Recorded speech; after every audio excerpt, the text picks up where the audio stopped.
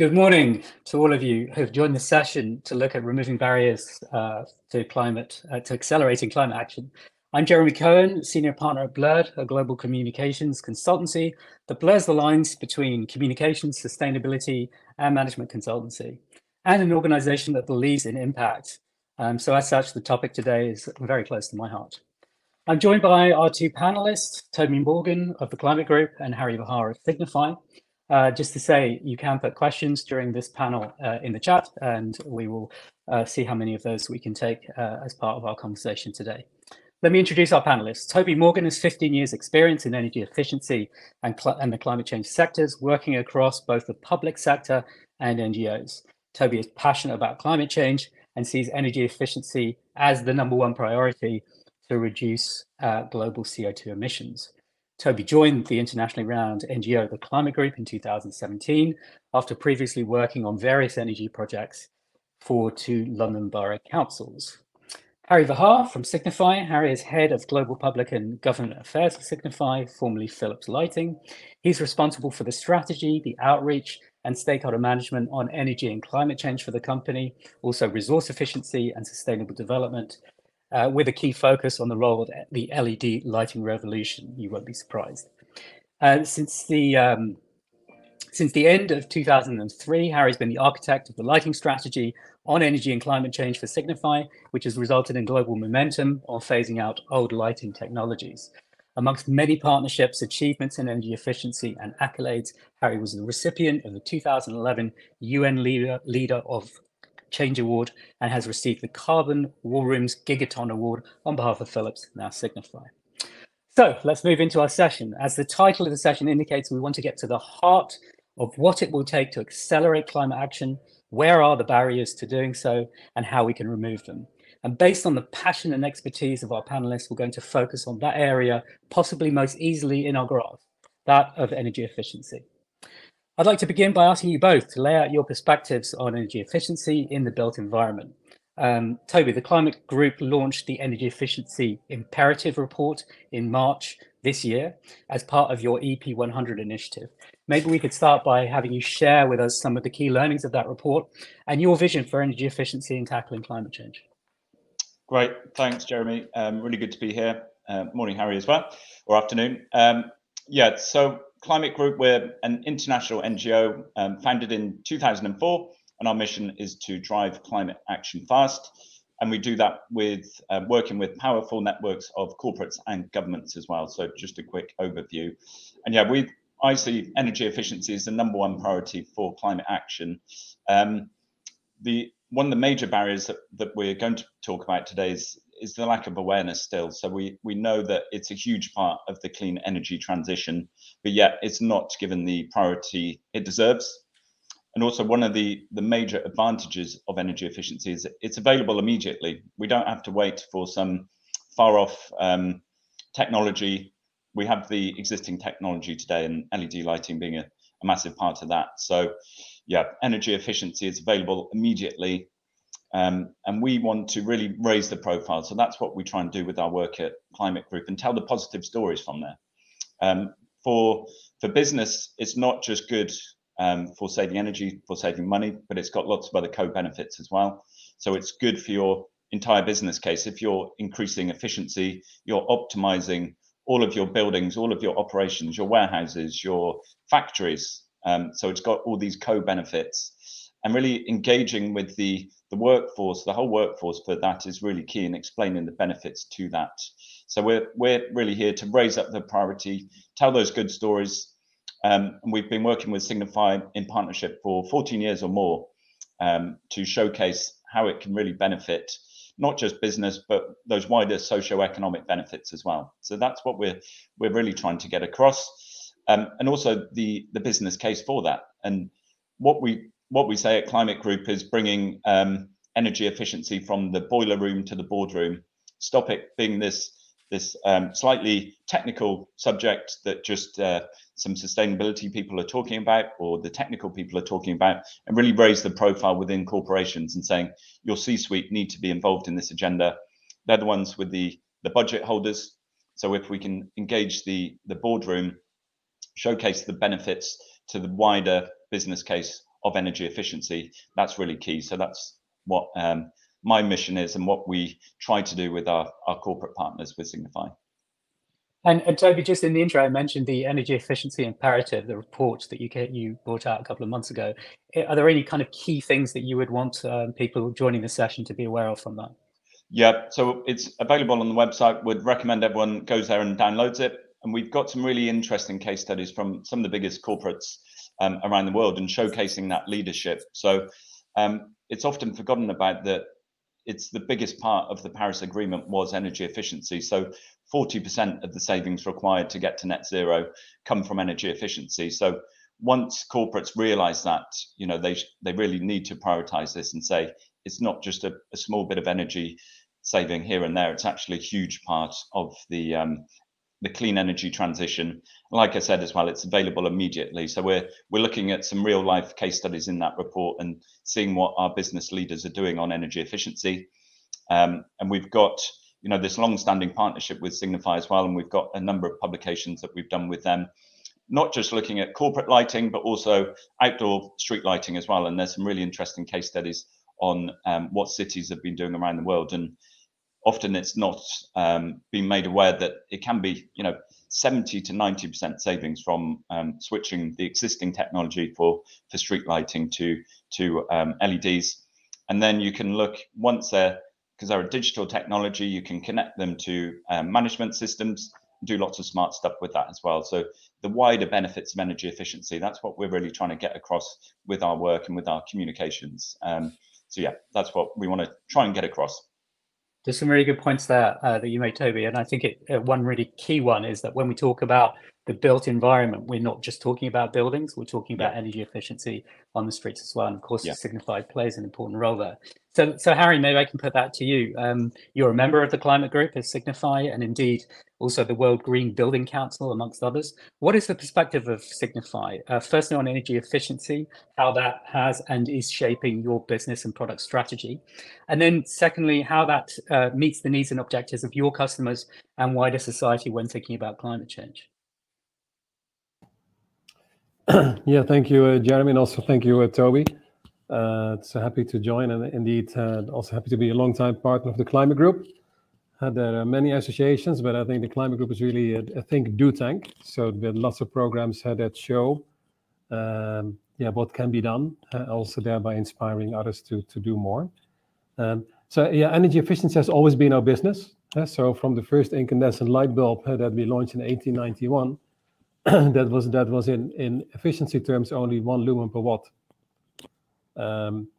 Actually then even after that, those improved to about 10 lumens per watt, but it still meant that the incandescent lamp that we phased out in the last decade and a half only converted 1% of input energy at a power plant into its function, into lighting. So it wasn't even, you could say, a lighting device, it was more like a heating device. So then, having said that, energy efficiency has always been our business, but particularly since 2003, as you mentioned, Jeremy. So we stepped up our program on energy and climate, because at that time, the European Parliament was thinking about how can we translate the Kyoto Treaty, which was then on the table, into regulation. And we felt we need to help. We need to show how much can be achieved, but also what matters, what policies and what approaches are important.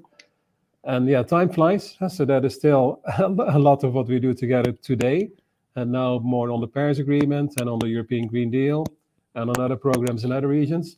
But as Toby mentioned, the International Energy Agency and also the UN and other analyses, they show that half of the CO2 reduction that we need to stay within what I call livable boundaries, 1.5 degrees of global warming, needs to come from efficiency, simply because we waste too much. On average, we waste half of the energy that we produce. So half of what we produce, we don't use, we throw it away.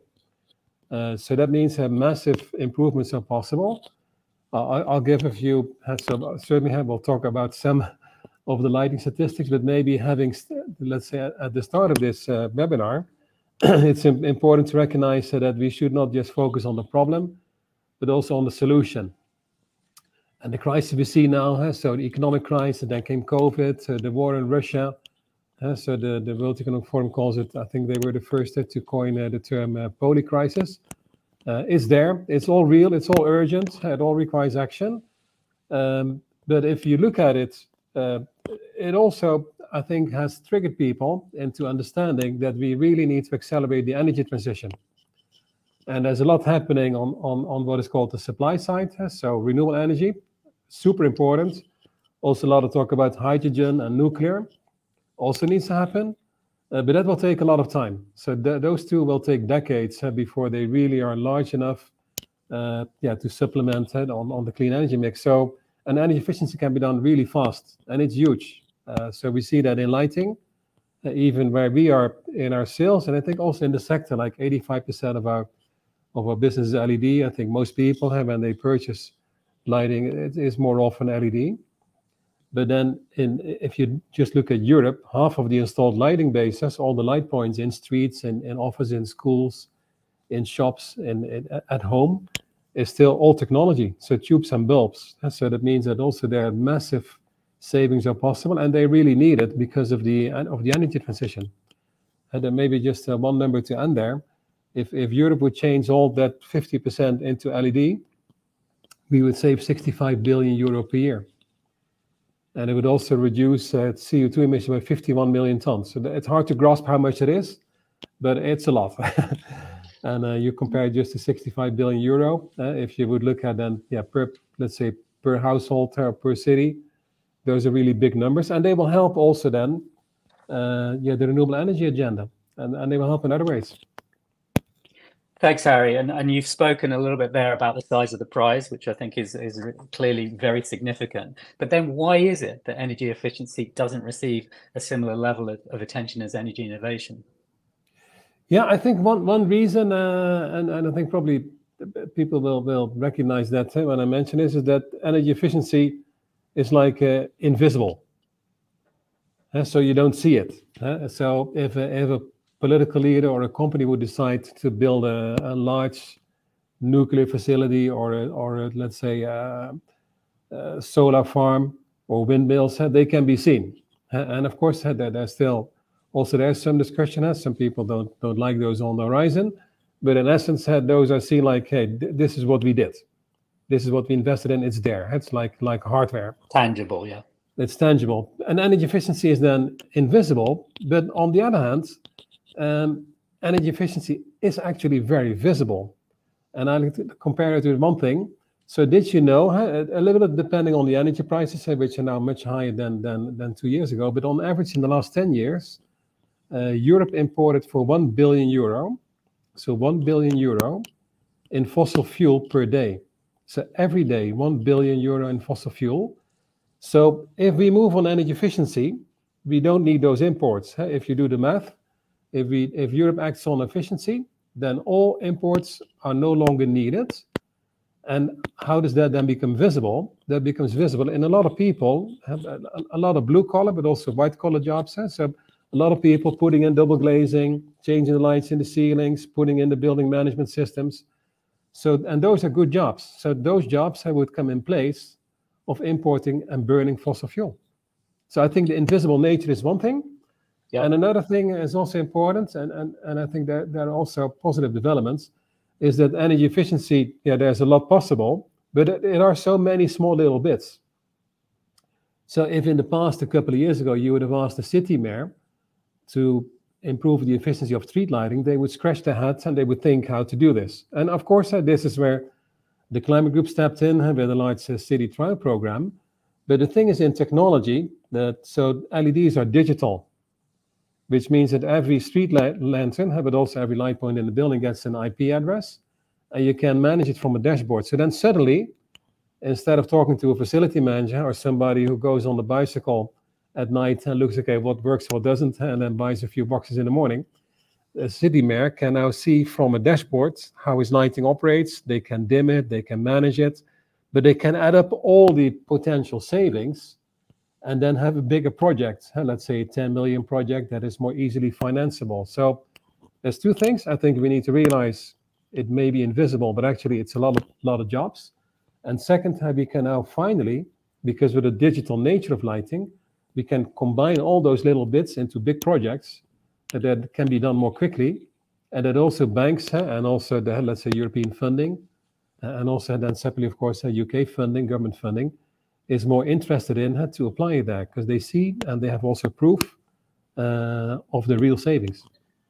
Yeah, I know exactly what you're saying. I live in a town in France where the street lighting is activated by motion, so it becomes brighter when people walk past. And it's also a dark town, so 1:30 a.m.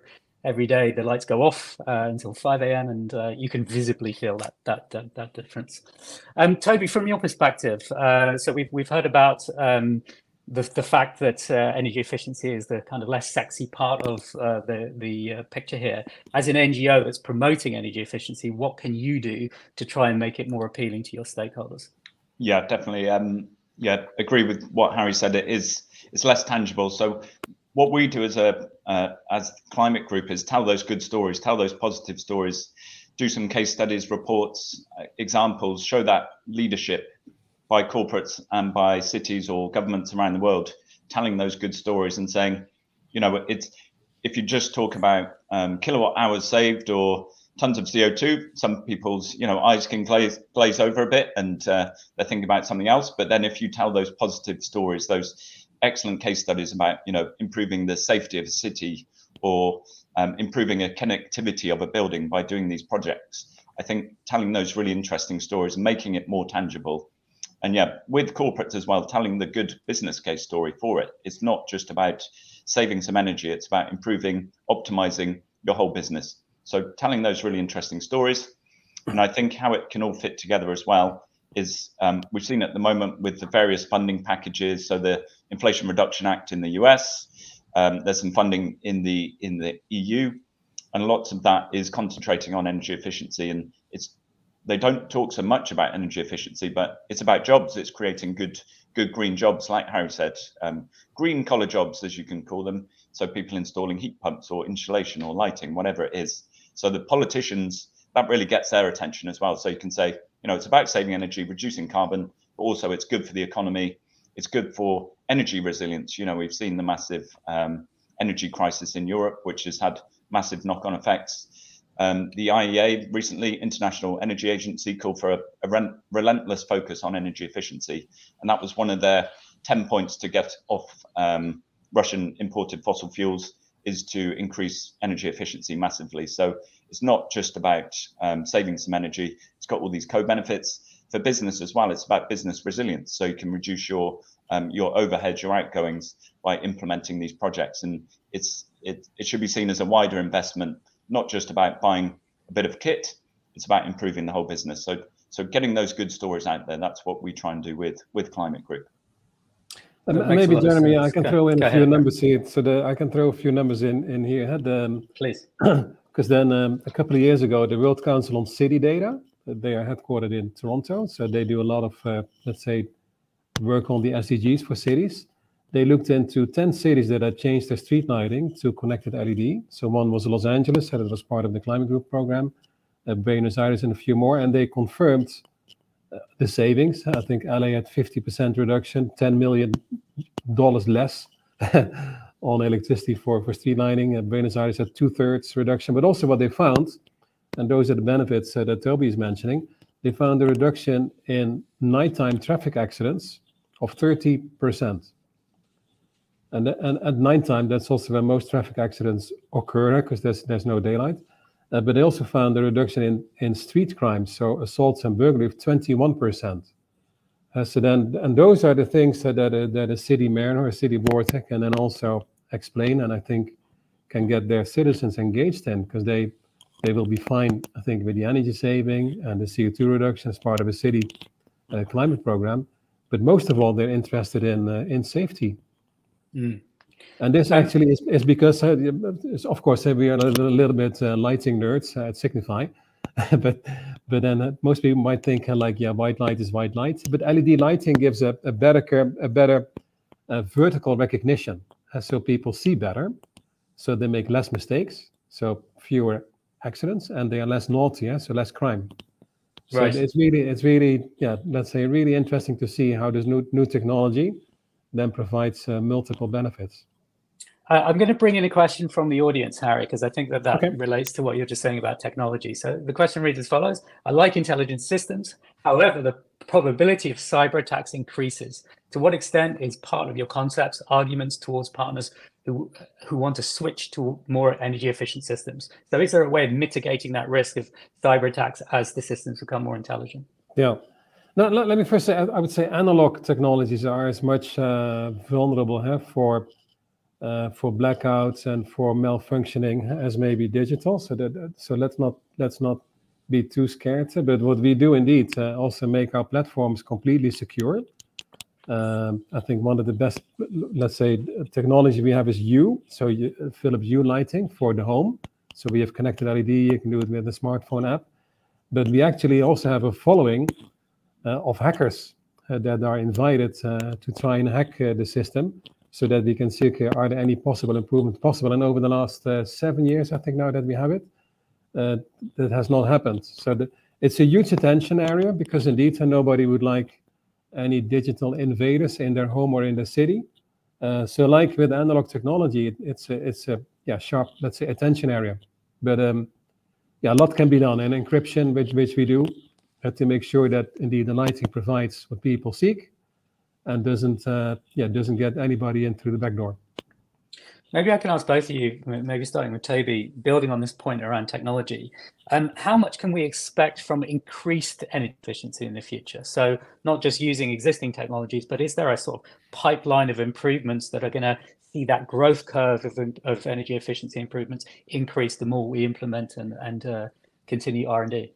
Yeah, for sure. So I think with smart technologies, we're going to see that ramping up.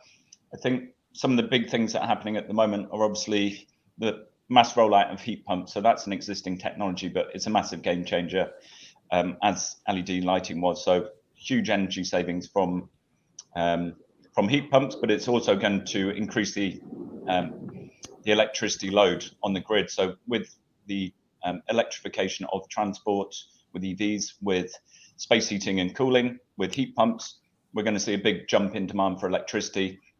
Therefore, efficiency plays a big part of that in reducing the demand in the first place. Yeah, we are going to see a ramping up in smart technologies. I think AI can potentially have a big role. There's lots of sort of scare stories of AI at the moment. But actually, it can play a really interesting role in, for example, building management. So it can learn occupancy levels and data and gather information from lots of different sources to optimize those buildings. Because at the moment, we're still seeing lots of kind of dumb buildings, as we say. So the air conditioning's on the full time when a building might only be 40% occupied, for example. So all those kind of intelligent learnings, building management systems, that type of thing, I think can really help improve and decarbonize the built environment. But also with these, there are data collection concerns, as the question has said. So we always have to bear in mind first, go with the question, what are we trying to solve first, before just collecting data for the data's sake. You don't want to do that. And there's lots of data sharing implications for that. So with a building, for example, or with a city, what's the problem we're trying to solve first, and then collect that data that's necessary. So start that way around, as opposed to just collecting every single bit of data and then thinking, right, what are we going to do with all this? So using data in an intelligent way, but AI can potentially play a big role in that.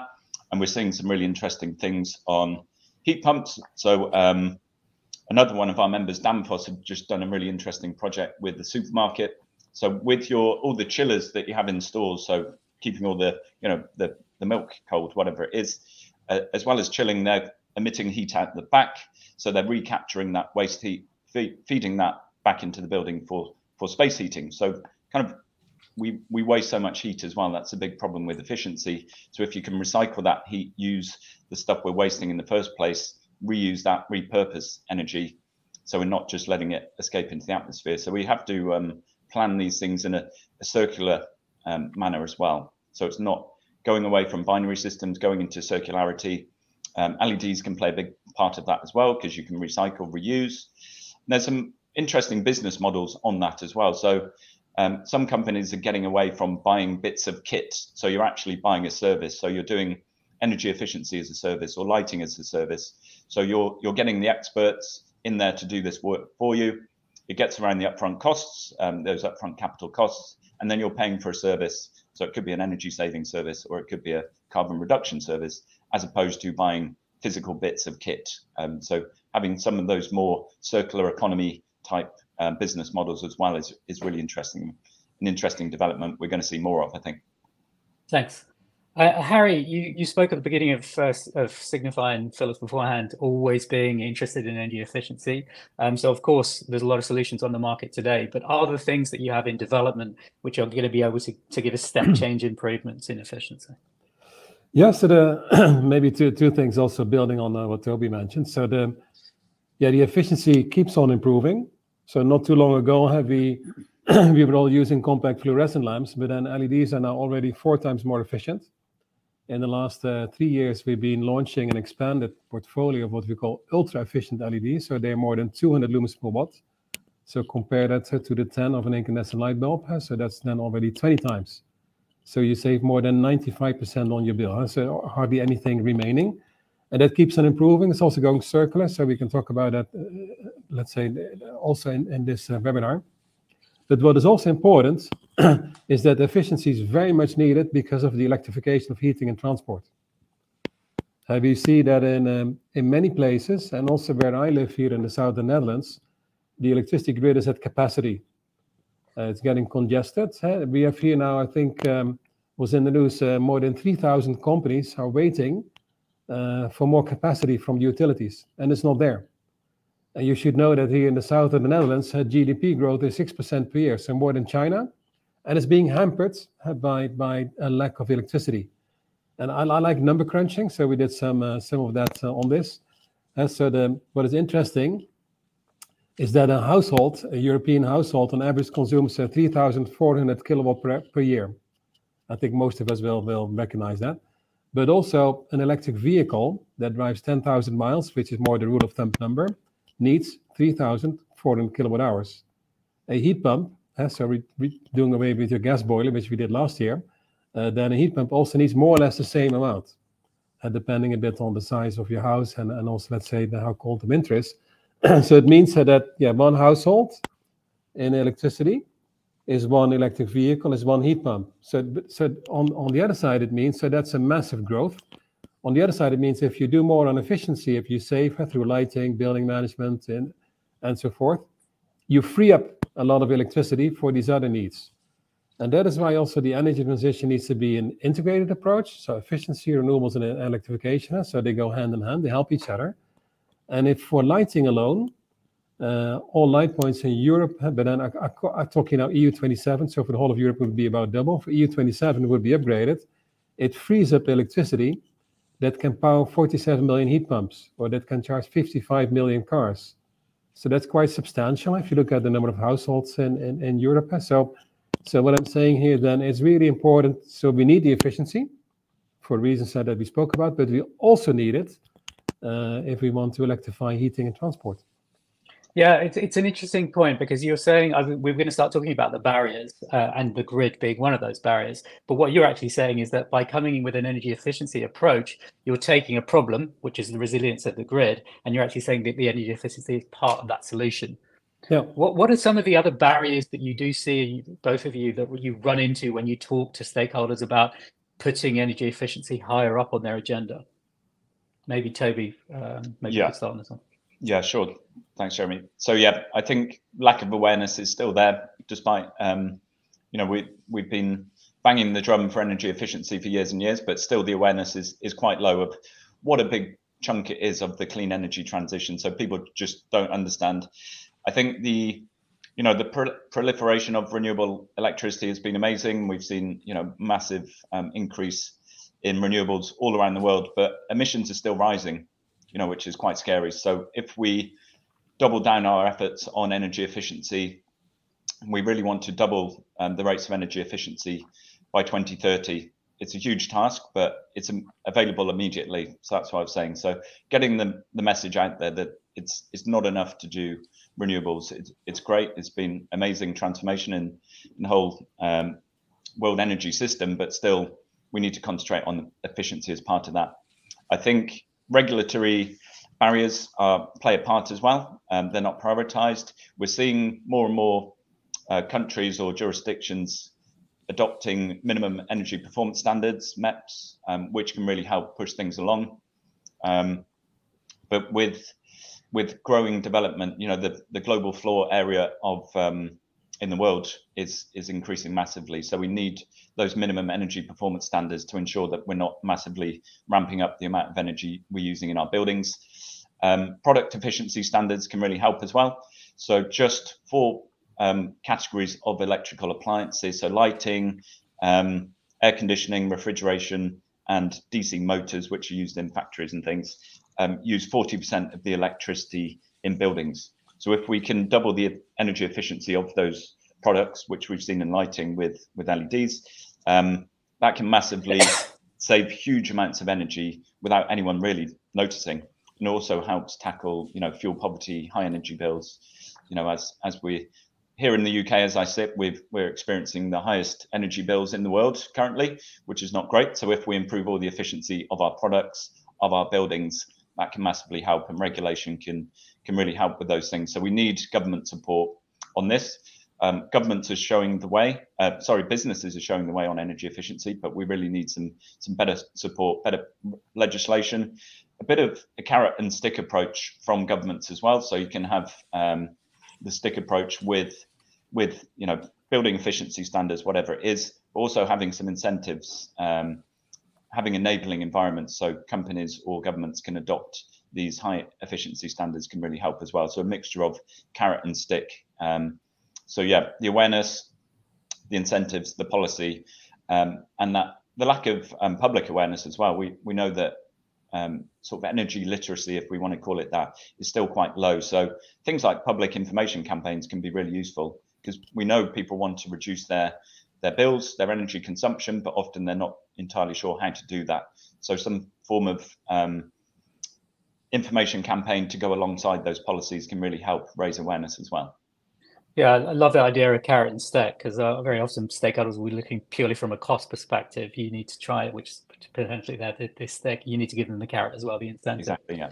Harry, you work in government affairs. What are government stakeholders telling you when you talk to them about trying to get this higher up the agenda? What are they struggling with, and how can we help them there? Yeah, I think so. So overall, maybe I think we're talking too much about the problem. And that is maybe also why it took so long to get the Paris Agreement, and that's now almost 8 years ago, and we still talk about how to implement it. So we should talk much more about the solutions. And I think, you can find those in 4 areas. So one, we spoke about technology, so creating more awareness of what technology can do, how it can help. I think sometimes politicians are not aware that business is widely supportive. They have the technology. It's also an innovation agenda, so also relevant for our future as a company, but also for the European economy, because there are many innovative companies in Europe that have those solutions. But then the second part is on policies, because that's where the carrot and the stick certainly comes in. So one is indeed setting targets, so how much by when.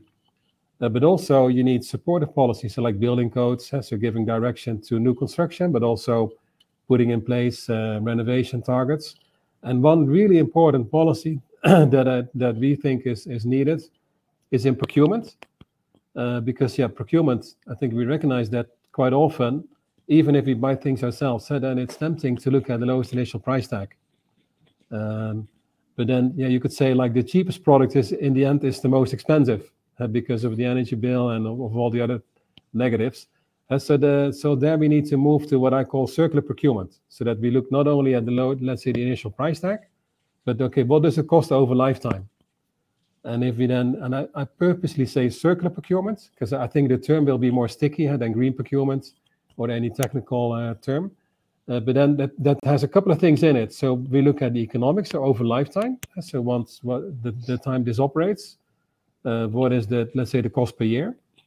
But also what are the carbon emissions per year, so that also then there we make a choice for the lowest. But also this requires that products become circular. So efficiency and circularity become more and more combined, because what is relevant is that more efficient products, more sustainable products, they last longer, but we should not wait till the end of technical lifetime. because then we shoot ourselves in the foot, because then again, for years, we'll be looking at something like, oh, this is really old, but it still works. So then, yeah, circular procurement. And then the third area is financing. So how do you finance a project? But also when you go from invoicing hardware to leasing a service. In our case, let's say lighting as a service, you can just, then let's say look at the cost per year over a 10-year time frame, and then you take away the investment hurdle. But then the fourth one is communication. So how do we make this tangible? How do we make people understand that next to all the technology and policy talk, this is providing more comfort, more safety, it's more productive in the workplace without having to work more hours. So really, make it understandable to people so that in larger numbers they would change their voting and buying behavior, because that will then bring, in my view, the acceleration that is needed. So we're moving in the right direction. Renewables, efficiency, LEDs, electric vehicles are unstoppable, but we need to double the speed in all domains. And we can, I think, best do that. We need to do our professional work on those first three areas, on technology, policies, and financing. But we need to become much more understandable. So just normal people's words. Maybe, let's say, try your mother-in-law or your sister or your kids and explain it to them. Because they're also really smart on this, but they want to understand, okay, what's in it for me? So what does it matter in my daily life? Helping stakeholders understand and be able to share that value proposition to get other people on board. I think that's a great point. We're almost at the end of our time. One question just came in that I do want to share because I think it's a good example. So someone who's particularly interested in the healthcare industry and is saying that actually it's kind of ironic that this industry, which is so important in our lives, is also very poor when it comes to things like energy efficiency. So I don't think you've got any insights in sort of 30 seconds each that you can share, particularly on healthcare and what healthcare can be doing to improve. Toby?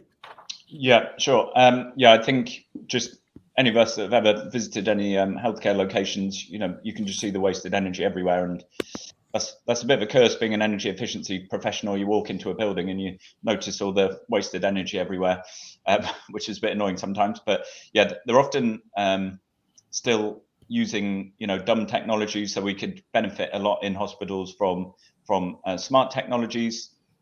There's been some really interesting case studies. Harry can talk on this more on specific lighting for healthcare situations. Yeah, I think in general we need to work with in the UK, like the NHS trusts, but healthcare professionals, we need to engage that industry. So policy can really help on that side of things. But yeah, it's a huge area that we know that the energy use in the UK in the NHS is huge. So they have done some really good stuff, and there's been some good examples, but there's lots of potential. So that's always a good thing when we see something as a problem. I'm also an eternal optimist, so I see it as a big potential project to work on as well.